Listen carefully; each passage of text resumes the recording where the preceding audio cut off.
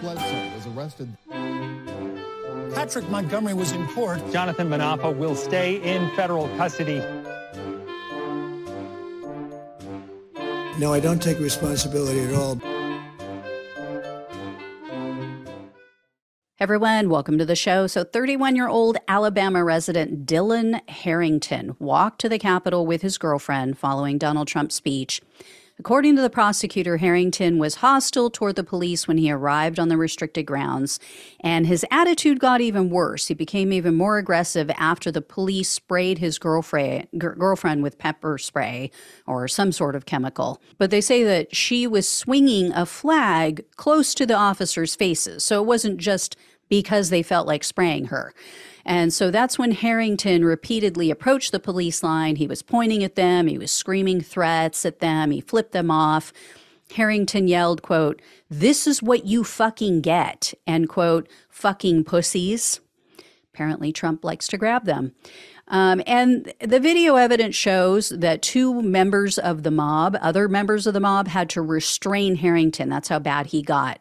Still, he continued to yell threats. He was saying, quote, "Look me in the fucking eyes, motherfucker. I'm coming for you." Well, a bit later, Herrington threw water at a police sergeant, so the police sprayed him with chemicals, and then Herrington threw an empty water bottle at them. He then threw a COVID mask and then a full water bottle. Then Herrington chucked a 4x4 piece of wood at an officer. Luckily, it missed him. And then Herrington flipped the police off again. After that, Herrington picked up a metal barricade and he started walking toward the police, but they said that he must have been hit with more pepper spray because he abruptly changed course and walked away. But then he pulled out an object out of a box that was on the Capitol grounds. It was marked danger high voltage. They couldn't figure out what it was, but whatever he pulled out of there, he hurled it at the officers. Sometime later, Herrington made his way to the Upper West Terrace. He positioned himself above the Lower West Terrace tunnel, and he was recording all of the violence against the police. Approximately 1 hour later, officers noticed that there was a blade of a knife sticking out of the back of his pants. It was sticking out, it looked like out of his pocket. So evidently the blade just went through the fabric. That's how sharp it was. And it was at least several inches were visible out of his pants. That's what she said. Anyway, sorry, it had to be done. Anyway, at that point, the police detained Herrington and they confiscated the knife. He also admitted that he was carrying a taser, so they took that.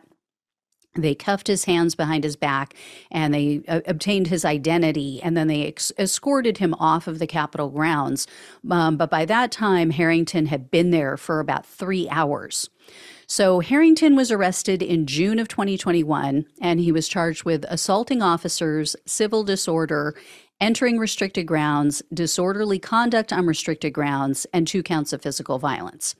In June of 2023, Herrington pleaded guilty to assaulting officers, so he was looking at up to 8 years in prison, 3 years of probation, and $250,000 in fines.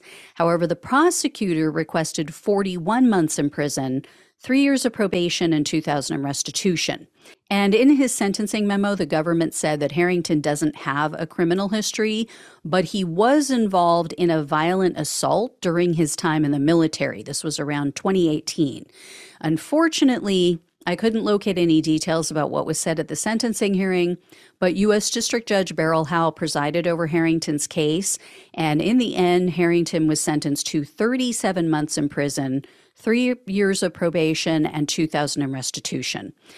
I am a bit shocked that the judge didn't give the prosecutor the full 41 months.